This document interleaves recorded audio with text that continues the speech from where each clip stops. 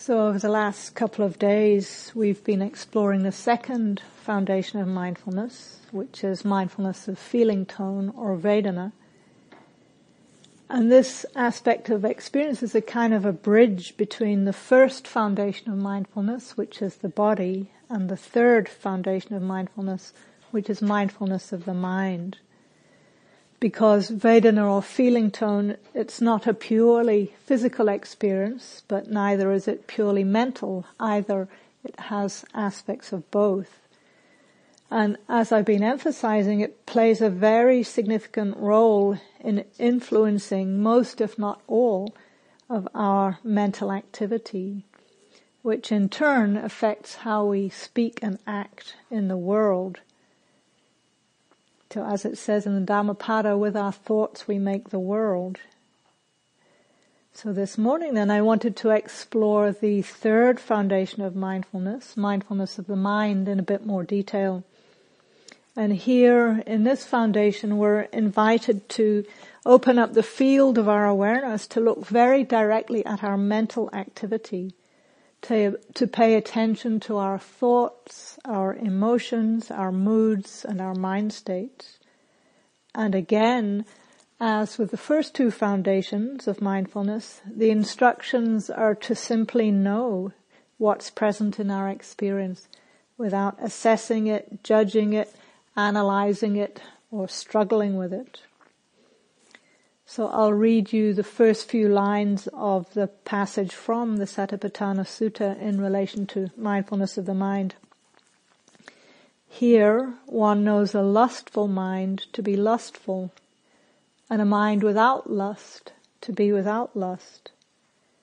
One knows an angry mind to be angry, and a mind without anger to be without anger. One knows a deluded mind to be deluded, and a mind without delusion to be without delusion. One knows a contracted mind to be contracted, and a distracted mind to be distracted. And it goes on to name a few other mind states. But you might have recognized in those first three the so-called root poisons that I spoke about last night, of greed or compulsion, hatred or aversion, and ignorance or delusion. So at this stage in the practice, we're simply noticing if any of these unwholesome energies are present or not. And it's important to notice the or not part. Again, because of the mind's negativity bias, we tend to pay much more attention to whether there is greed or anger or hatred in the mind, and to not even recognize those many moments when the mind is actually free of these energies. So as you continue to explore those questions that I gave the other day, what's happening in the body, what's happening in the heart mind, and how am I relating to this experience? At those times when you pay attention and realize that the heart mind is actually free of compulsion and aversion and delusion, and that it's not contracted or distracted, see if you can really acknowledge that, let it in and appreciate it, so that you can start to become familiar with how the body, heart and mind feel when these harmful energies have gone, even if it's only temporarily. So the first stage in working with mindfulness of the mind is to simply know what's happening there without reactivity. Again, this quality of bare awareness. And it's very different from the usual way we relate to our minds, either dismissing our thoughts or believing them completely, identifying with them and taking them to define who we are. So many of us have these quite contradictory attitudes to our thoughts. One common tendency is to believe that what we think doesn't matter, because it's just a thought. It's just a thought. So for example, we might spend a lot of our mental energy seething with frustration and resentment about a workmate, a colleague, and think, well, it's okay because I didn't say or do anything.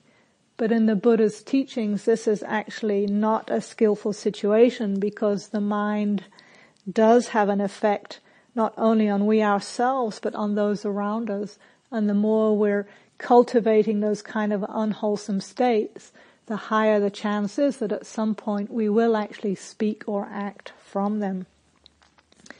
So because everything we do or say starts with an intention in the mind, we really need to be paying attention to the quality of the mind so that those intentions have a better chance of being helpful rather than harmful. So the other day I quoted the opening lines of the Dhammapada in relation to this. So just as a reminder, some of the key lines from that: speak or act with a corrupted mind, and suffering follows, as the wagon wheel follows the hoof of the ox. Speak or act with a peaceful mind, and happiness follows, like a never-departing shadow. So it's an act of self-protection then, as well as protection for others, to really take care of our hearts and minds, and to pay close attention to what's going on there, so that we can make sure we don't feed the unskillful thoughts and we do feed the skillful thoughts. So that's one tendency, is to just dismiss our thoughts as, well, doesn't matter, it's just a thought.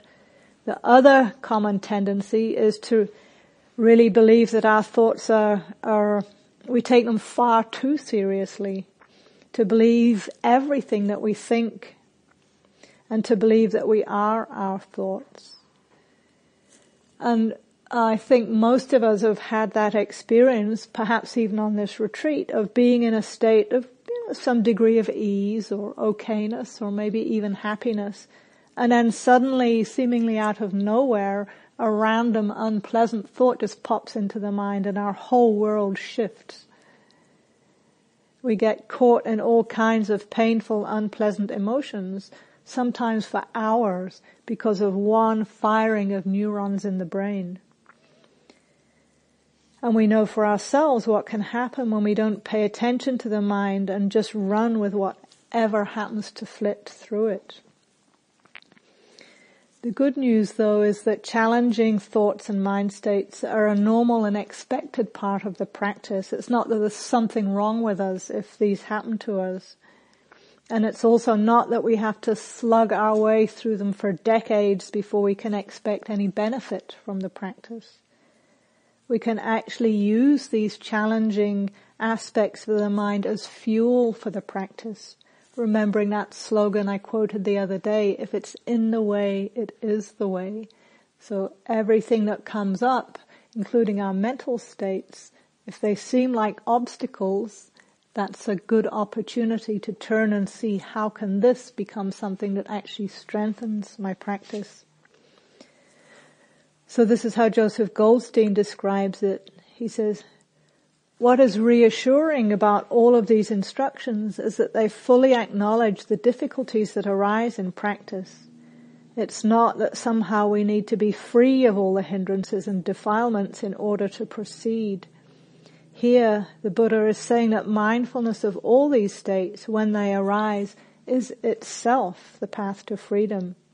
Through bare attention and mirror-like wisdom, we see their ephemeral, impermanent, and selfless nature. That itself is sufficient for liberation. So that might sound good in theory, but because our thoughts often are so seductive, and they do seem so real, and they do so often feel to define who we are, it takes quite a bit of training to learn how to work skillfully with them.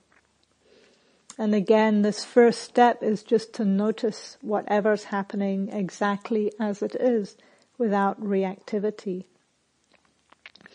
Then we can start to see that thoughts are just thoughts, and in and of themselves they don't have any power. They only have as much power as we give to them. So the more solid we make them, the more weight we give them, the more seriously we take them, to that extent they cause stress and distress. And the opposite is true also. The more we can relate to them as just thoughts, the more freedom we have to choose which ones we respond to and which ones we simply let go of. And again, that can sound simple, but in practice, often hard to do because our thoughts are so fleeting and are so seductive. So usually we need to practice working with them in meditation to let them just come and go without either suppressing them or denying them. And the first thing to remember is that thoughts are not the enemy. We're not trying to get rid of thoughts because thinking is what the mind does most of the time. In some ways it's a sense organ. So in the same way that the eyes see and the ears hear, the mind thinks. It's just natural. But even very experienced meditators can have an unconscious belief that real meditation happens when there are no thoughts in the mind whatsoever. And it is true that sometimes in the deeper states of concentration known as the jhanas, that this can be a byproduct of concentration. But in vipassana or insight practice, the reducing of mental activity is a byproduct of the practice. It's not the main goal, which for most of us is probably good news, because for most of us there'll be some kind of mental activity going on to some extent most of the time. So we're not trying to get rid of our thoughts. What we are trying to do is change our relationship to them, to simply allow them to come and go. Finding that middle way between suppression and indulgence. And the instructions here in the Mindfulness of the Mind section encourage us to start with the simplest aspects of our mental activity and then slowly progress to what becomes more complicated. So we start by knowing thoughts as just thoughts, and then we can start to notice how some of them also have an emotional component.